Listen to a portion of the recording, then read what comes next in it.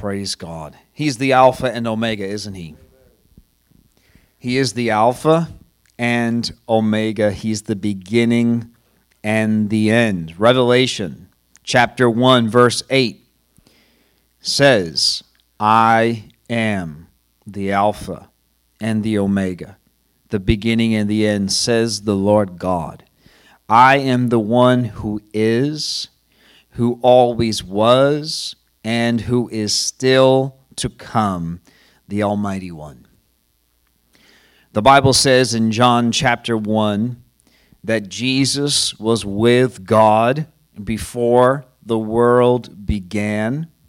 And the book of Revelation says that he's coming again and will reign with us after time. Praise God. He is the beginning and he is the end.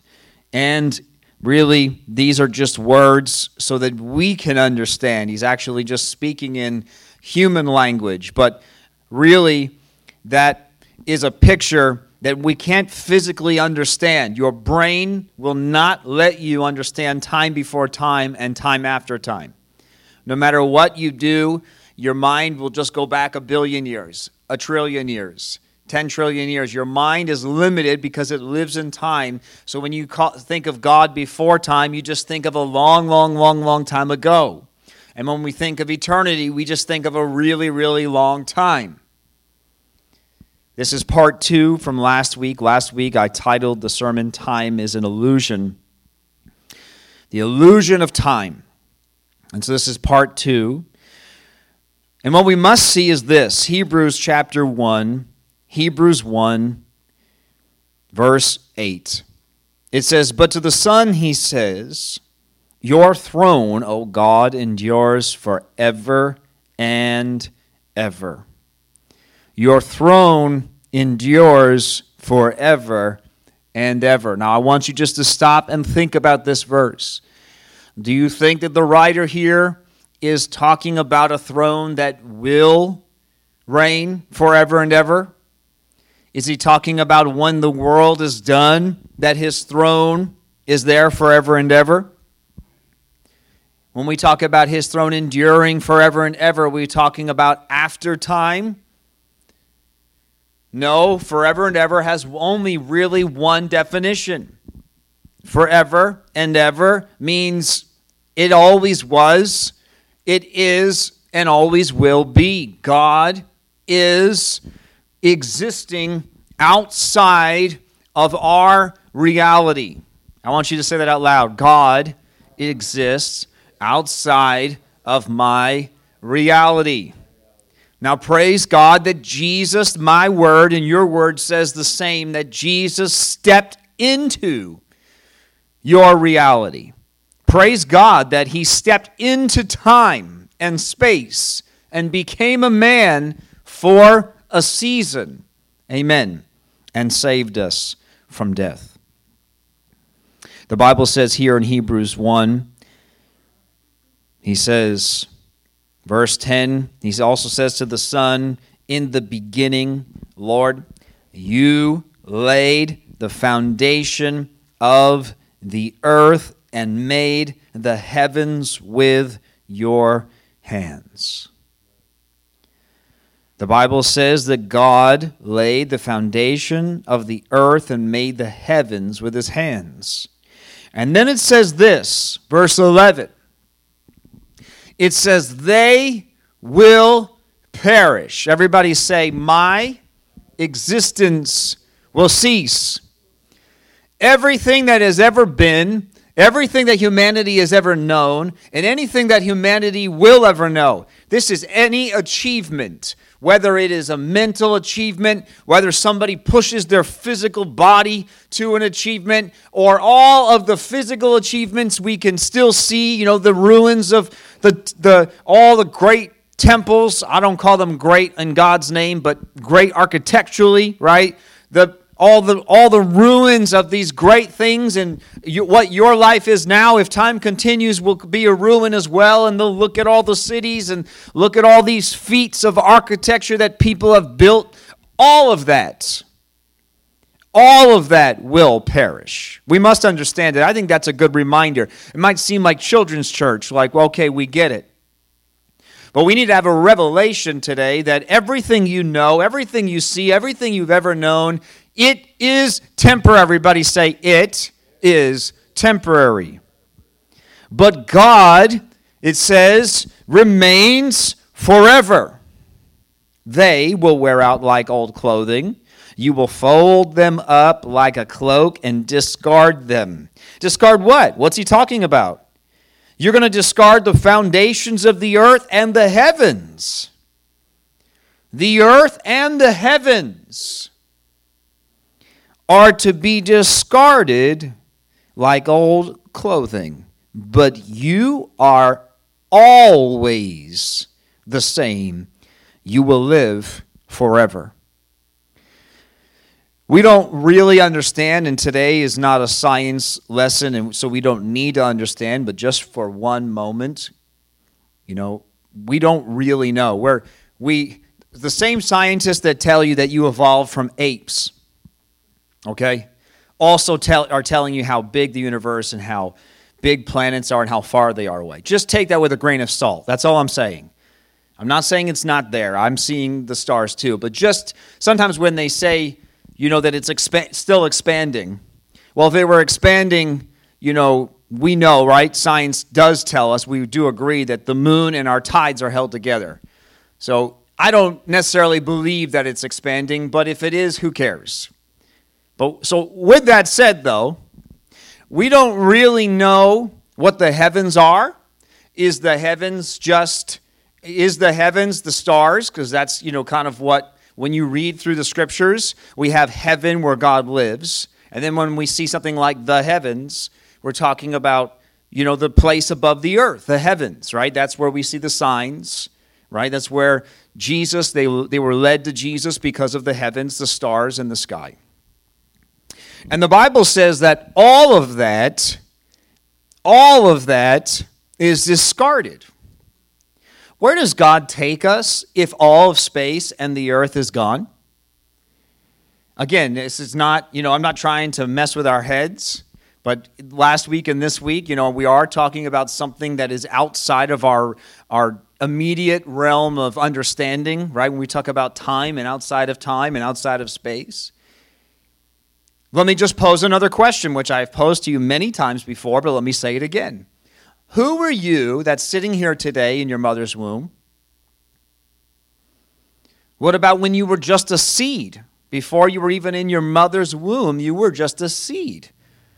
And yet, it's you, with all your intricacies and all your thought process and likes and loves and feelings and good days and bad days, and all of that was somehow in, right? That same science, again, this is what I'm saying, take it with a grain of salt. They say you didn't exist until the day you breached your mother's womb, right? Till you came out. You weren't you, apparently, based on science.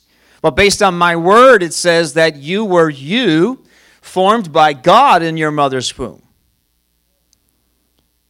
Which means that even all of the things that you could physically touch, you can physically touch this earth. And if we could get into a ship, whether they've done it or not, who cares? But touching other planets, even if you could touch them physically, all of that apparently to God is discardable. God's not too worried. Now listen, I'm going to bring some encouragement to you today, that your flesh is to be discarded. God's not too worried that it's getting older and showing more wrinkles. Because in God's perspective, these things are temporary, but the real you is inside of this shell of you. That's the real you. Which means, now why am I doing all this? Why am I talking about all this? Because then it'll help us think like God thinks. Because now I'm not so focused on that outward appearance, those outward beauties, those things the Bible tells us are temporary. I'm not so focused on my goals and aspirations because those things are all going to be discarded. Even if I was the greatest when I die, Adam Bennett, man, I can't believe the things he did. I talked about this just some weeks ago. No one cares. Just give it enough time. And eventually they're going to tear your statue down anyway, no matter what you did. God is forever. We need to think like forever. Come on, I just want you to stop. Because it's something I don't believe Christians do enough, but we should do it more than, it's the only reality. There's not multiple ways. There's not multiple ways to God. It is the only reality. I'm not saying that some Christians should, some Christians shouldn't. The only way a Christian should think is a forever Christian. You need to think from eternity into your now. I know that sounds weird, but that's real. That's how God thinks. Who wants to think like God? Who wants the mind of Christ? Jesus thought from eternity in the now. I said it last week. I say it probably every other week. But remember, Jesus had nowhere to lay his head, the Bible says. What was he talking about? He says, do some thinking before you just say, I'm going to follow you. Because he's talking in the real, he was talking in a sense of hey, if you follow me, we could be anywhere, anytime, and I need you to understand what that means in the natural when he said it to those disciples. But he was also talking on another level. He was saying, this earth is not my home. This body, you don't know it yet, is going to be so mutilated, they won't even call it human anymore. And yet, they're not going to kill me. They might think they're going to. You could destroy everything and destroy everyone, and yet the Bible says that he is forever, and we are with him forever. Isaiah 46:10, you don't need to turn there, but it just says that he knows the end from the beginning. Everybody say it out loud. He knows the end from the beginning.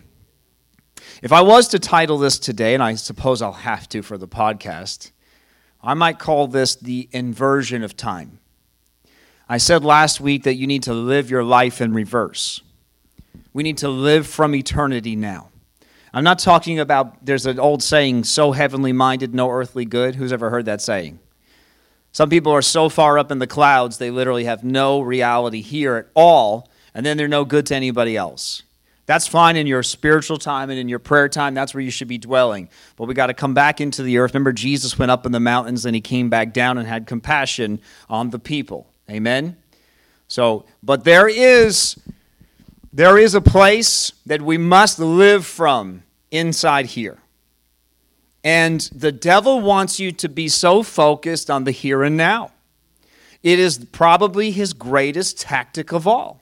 It literally is what sin is described as. Sin is pleasurable for, come on, mature Christians, for a season. So literally the definition of sin, right, that its pleasure is only for a season, is actually showing us this reality that I'm trying to get us to understand, that there is life beyond this season. And the devil wants you trapped in this season. He wants you to think that this is it, all my goals, all my aspirations. I've failed. Look at me, I'm so miserable. Look at my life, it's still broken, it's still hurting. God hasn't healed me. God hasn't brought the promises. You are seeing your life from the wrong perspective. Because in heaven, we're going to get into this, but where you are seated in Christ, you are healed. Come on, praise God. You are set free, praise the Lord. And he said, I go to prepare a place for you.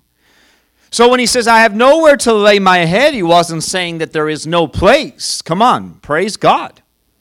But I'm going to prepare a place outside of space and time and this reality. They're already, look at CERN. Come on, you would have called me a conspiracy theorist in sci-fi just, 15 years ago. Talk about stepping into other dimensions. Now, it's right there in science, magazines. They're not even trying to hide it. We know there's satanic agendas to it. Maybe that's not right there in the article, right? You can certainly see it in between the lines, and their plays that they put on. You know what I'm talking about when they do their inaugurations for these things. Literally, portals opening and demons coming out. They said it's just art. It's just being artistic. Well, anyway, let's not get into that. But the point is that they are trying to tap into other dimensions. And in fact, they said this is what they're admitting to you. So who knows what's really going on behind the scenes. But CERN has already said, come on, who knows what CERN is? Everybody's following me, right? It's this big, giant, they're basically just very, very simple. It's in Europe, and they're smashing atoms together, trying to tap into the unseen. And they said, we're able to see something there. They've already become aware that there's something. They're telling us they don't know what it is yet. That's what doesn't matter. The point is that non-conspiracy, just like right out there in magazines, we know there's another dimension, at least one more. That means that when Jesus came back in his glorified body. Who knows that?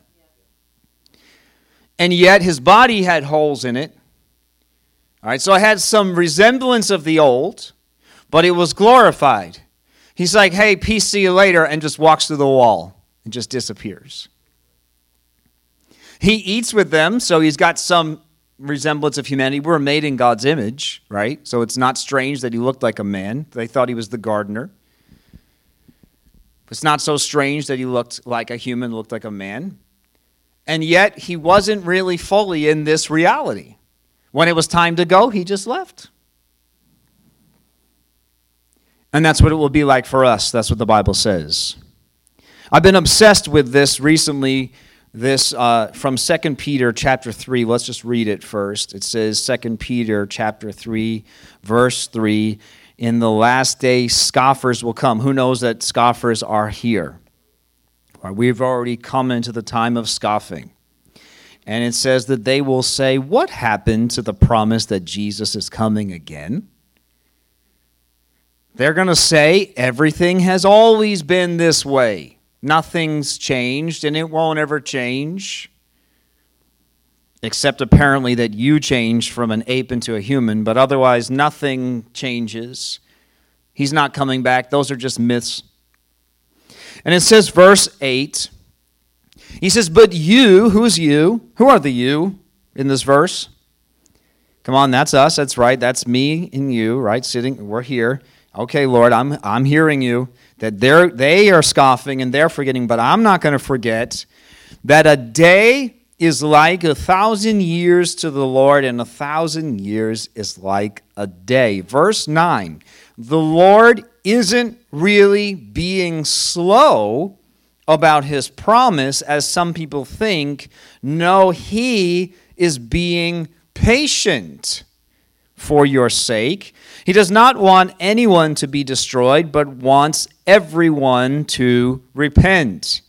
But everybody say, but. All right, so he's being patient, but the day of the Lord will come as unexpectedly as a thief. So he's being patient, but there is a day coming. There's a day of reckoning, isn't there, church? It says, then the heavens will pass away with a terrible noise, and the very elements themselves. What's the elements? We just looked at it. So here's a second scripture talking about the same thing that Hebrews is talking about. The heavens will pass away, and the elements. What are the elements, right? We're literally made up of elements, right down to the atoms. Everything that is even though it has to be seen under a microscope, this reality will disappear. And the earth and everything on it will be found to deserve judgment. I'm getting ahead of myself, but maybe I need to because time is ticking. But that's why Colossians 3, one of my favorite chapters, if you know me, of the whole Bible, that's why it says, why are you thinking about this earth? Why are you thinking about here? I just told you that no matter what you do, no matter who you are, no matter what you've achieved, every single thing, even the elements, the atoms that make up everything will disappear.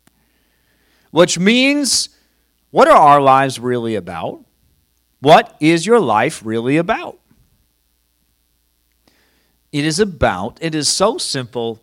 I don't want to say it's so simple it's stupid talking about God. I'm talking about our humanity. He's not stupid, is he? And his simplicity is not. But sometimes we can miss what he's saying. It's so simple, it's a children's book. You have one purpose, just to please God, to know him, to love him. If that's all we do, you will stand before him and hear, well done, good and faithful servant. That's it. Because out of that heart, to know him and want to please him, everything else falls into line. When your will becomes submitted to his will, you really can't get out of step.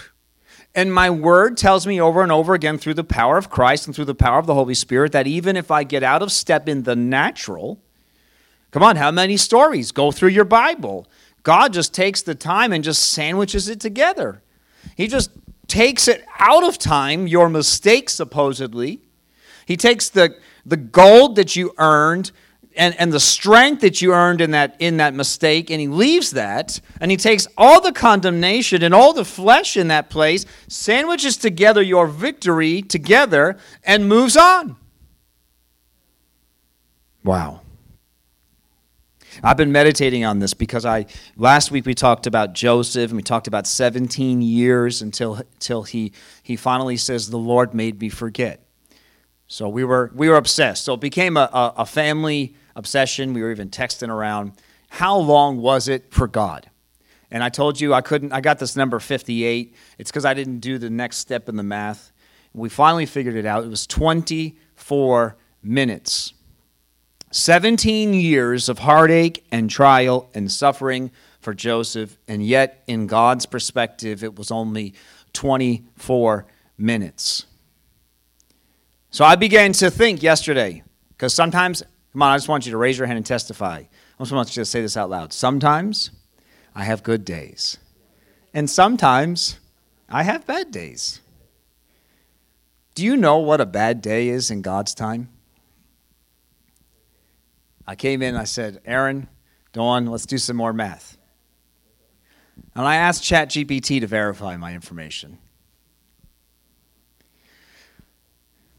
One bad day of your time, you ready for this, is a quarter of a second for God.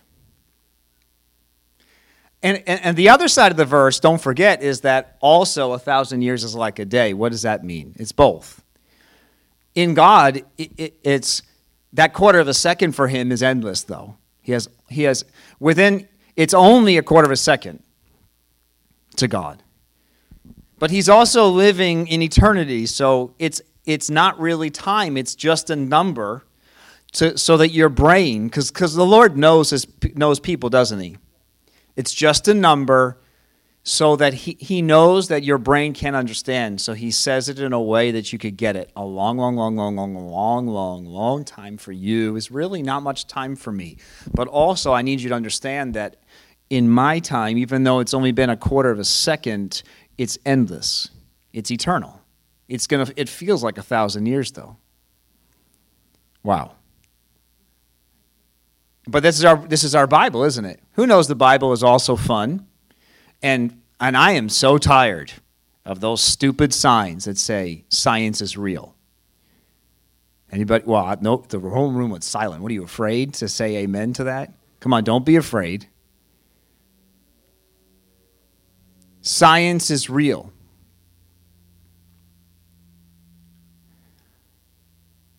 Those are so stupid. It's the dumbest statement.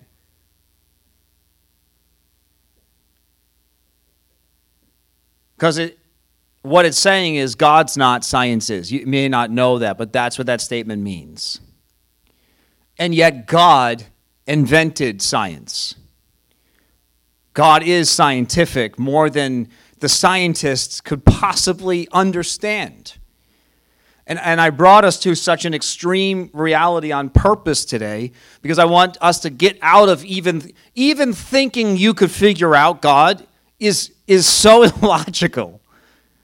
That was the point. I want us to get so far, like just so wacky out there to understand that what for God's perspective your mind cannot compute. Your mind is so far from even being able to understand.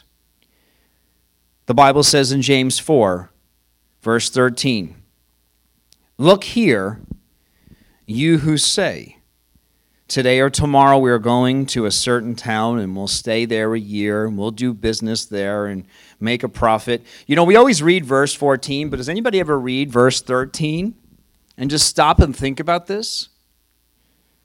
You guys know verse 14, it's like a fog. Don't turn there yet, but your life is a vapor.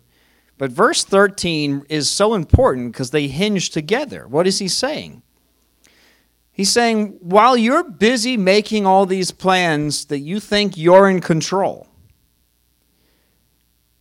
We love quoting verse 14. I'm going to read that now. "How do you know what your life will be like tomorrow? Your life is like the morning fog," or you may know it as it's a vapor. It's here a little while, then it's gone. What you ought to say is, if the Lord wants us to, or if the Lord wills, we will live and do this or that. Otherwise, you are boasting about your own pretentious plans, and all such boasting is evil. Wow. What is God talking about here in James?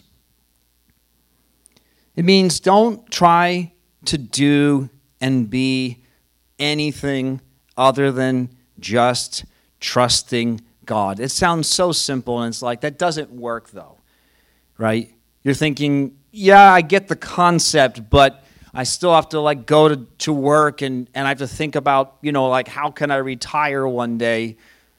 And I think we get too heady. We let the world creep in. We just don't realize we have yet. We don't realize. You can still go to work, and somehow you're just like, it doesn't matter though. I can't really put it into words, except that I think as believers we all understand this process. You have lived there. You have felt the difference where you're still doing all the things in the natural that you have to do because Jesus says, remember the ant, look at the ant. So Jesus does talk about this diligence. There is a diligence that's required. I was meditating on this. You know how Jesus says, don't worry, right? Don't worry about anything. And what he was really saying is, don't worry, because worry is an emotion. It's tied into fears. And the idea of what am I going to do? Where am I going to be? How can I get through this week? I'm going to be 65 and what do I do? And I need a name and I need to do all these things. And or when Jesus was saying that, he wasn't saying don't clothe yourself, don't eat. He says, okay, the flowers, they don't need to worry about that, and the birds. Yeah, but the bird still goes and gets the food, right? So you're still getting it. You're just not worried about it. Your trust, this complete and total trust in God. And again, like I said, putting it into words, when we're talking about extremely spiritual principles that aren't so 1, 2, 3.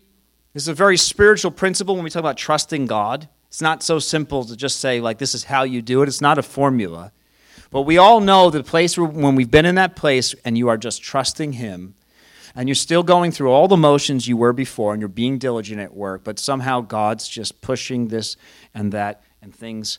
I told you about my testimony just a couple weeks ago, how he's like, you can go and work hard. That's fine if you want to do that, but I can bring work to you without you trying.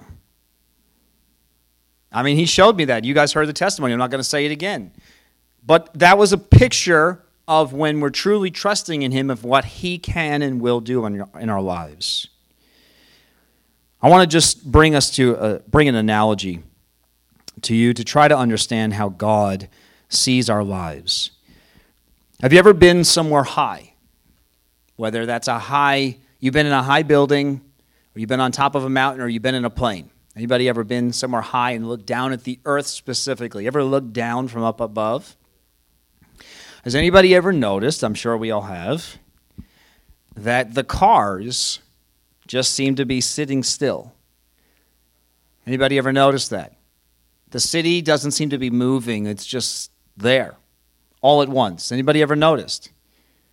right? You can just right here on Mount Beacon, you don't even have to go up that high. It's only 660-something feet, I think, from sea level, something like that, or elevation gain from the city to the top. And just from that perspective, it doesn't look like anything's moving. It's just so still and stagnant.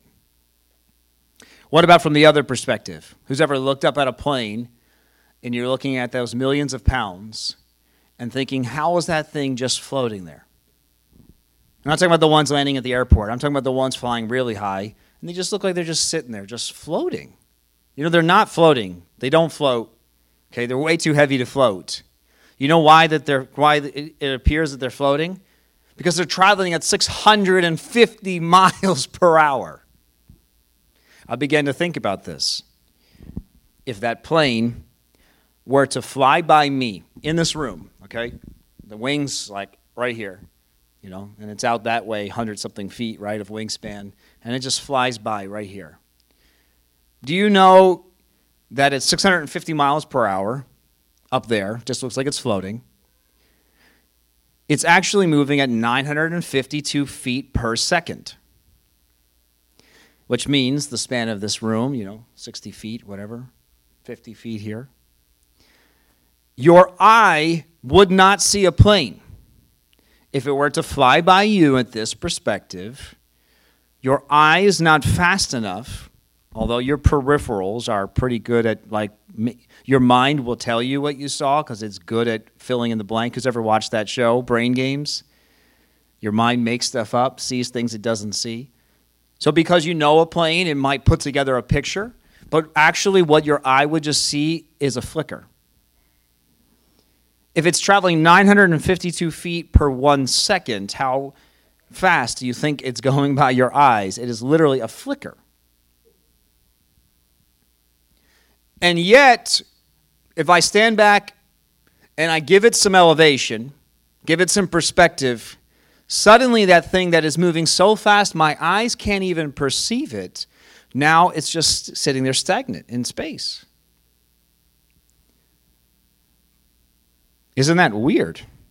The Bible says in Isaiah chapter 40, verse 22, it says, God sits above, everybody say he sits above, the circle of the earth.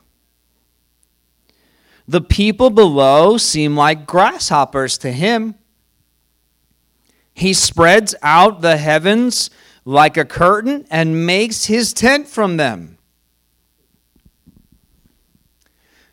I heard it said this way, thinking of this perspective, so high above, looking from the plane, or us looking down, looking back, this idea of time. This will mess with your brains. I've heard it said it's like viewing a parade. Who's ever heard this analogy? So I made up my own analogy attached to it, but I'm thinking about this parade, and the point is you're looking at a parade from two perspectives. Now, who's ever been to the Macy's Day Parade or who has watched it on TV? Anybody ever watched it? Okay. Anybody ever been to it?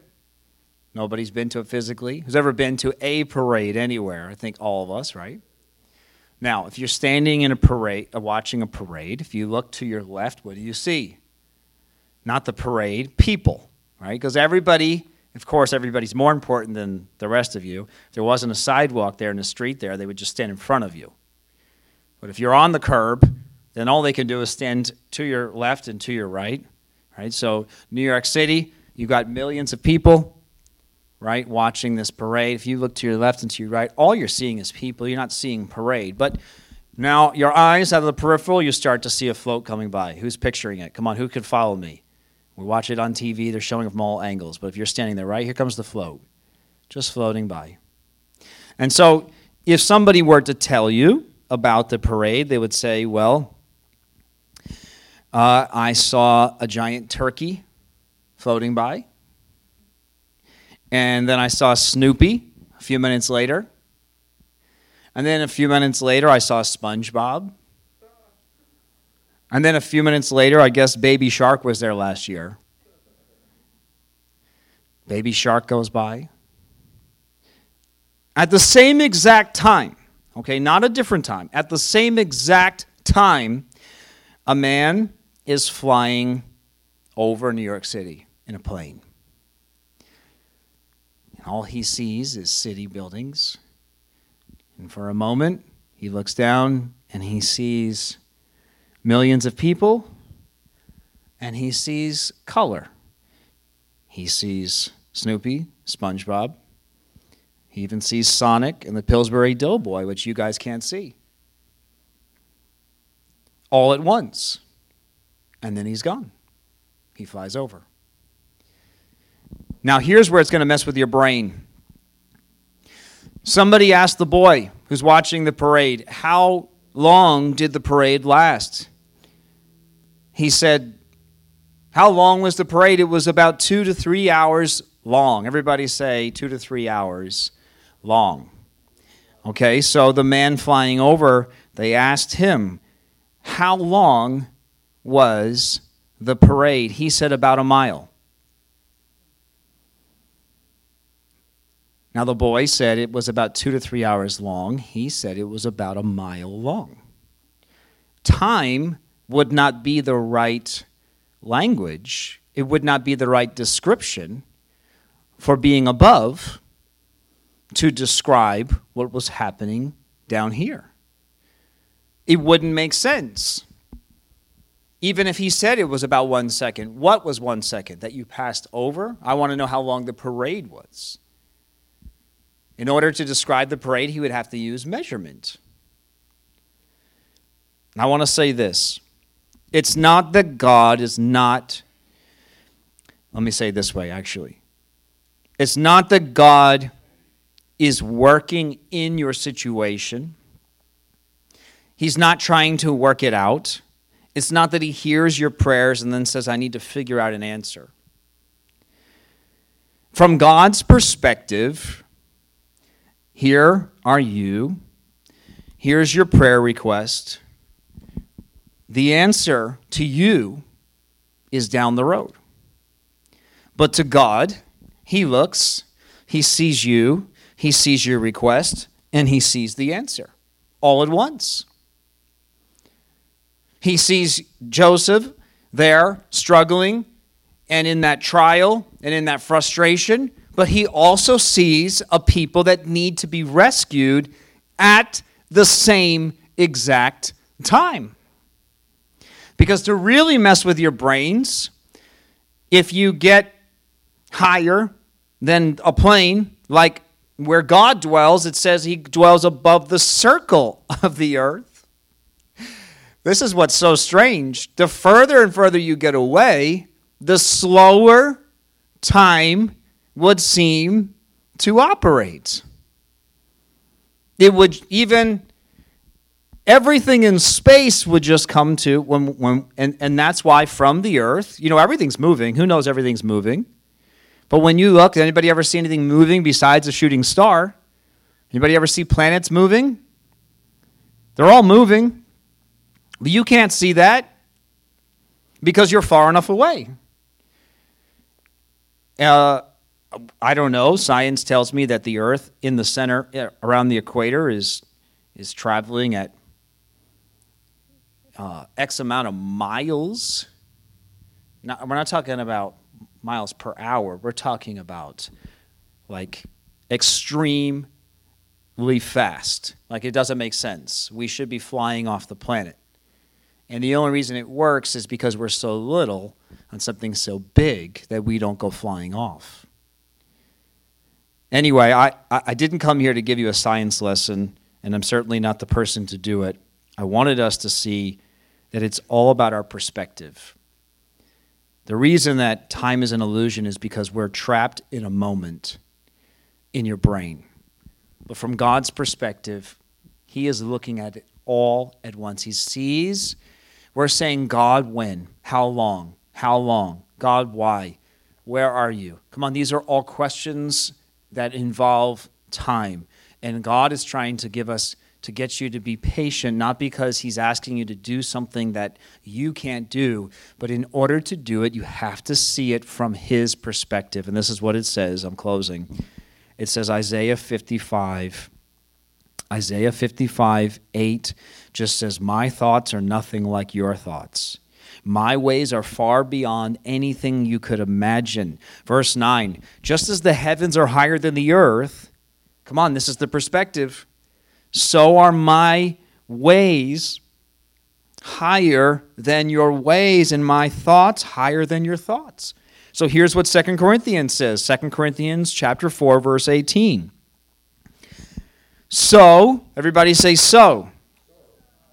So because of all of that, and 2 Corinthians is building its own argument here, but he's coming to a conclusion. That's why we say so. This is what I've decided. This is what I must do. So we don't look at the troubles we can see now. Rather, we fix our gaze on things that cannot be seen.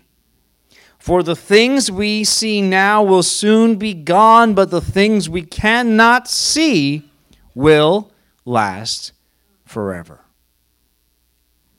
Isn't that amazing? You don't need to turn there. We don't have time, but Hebrews chapter 12 tells us to run a race, right? Paul tells us to run the race. But it says, how do we do it? It says we do this by keeping our eyes on Jesus, the champion who initiates and perfects our faith. God is with you. Jesus stepped into time and then seemed to leave time. But that's only what it seemed to happen, right? For Satan, it looked like he was dead on the cross. And for humanity, it looked like he was just a man, and now he's gone. And then they tell the disciples, don't look up. Looking to Christ is not just waiting, not just standing here waiting for Christ to come, but they were commissioned. It's go and do and be the people I called you to be on the earth. And that is setting our eyes on Christ.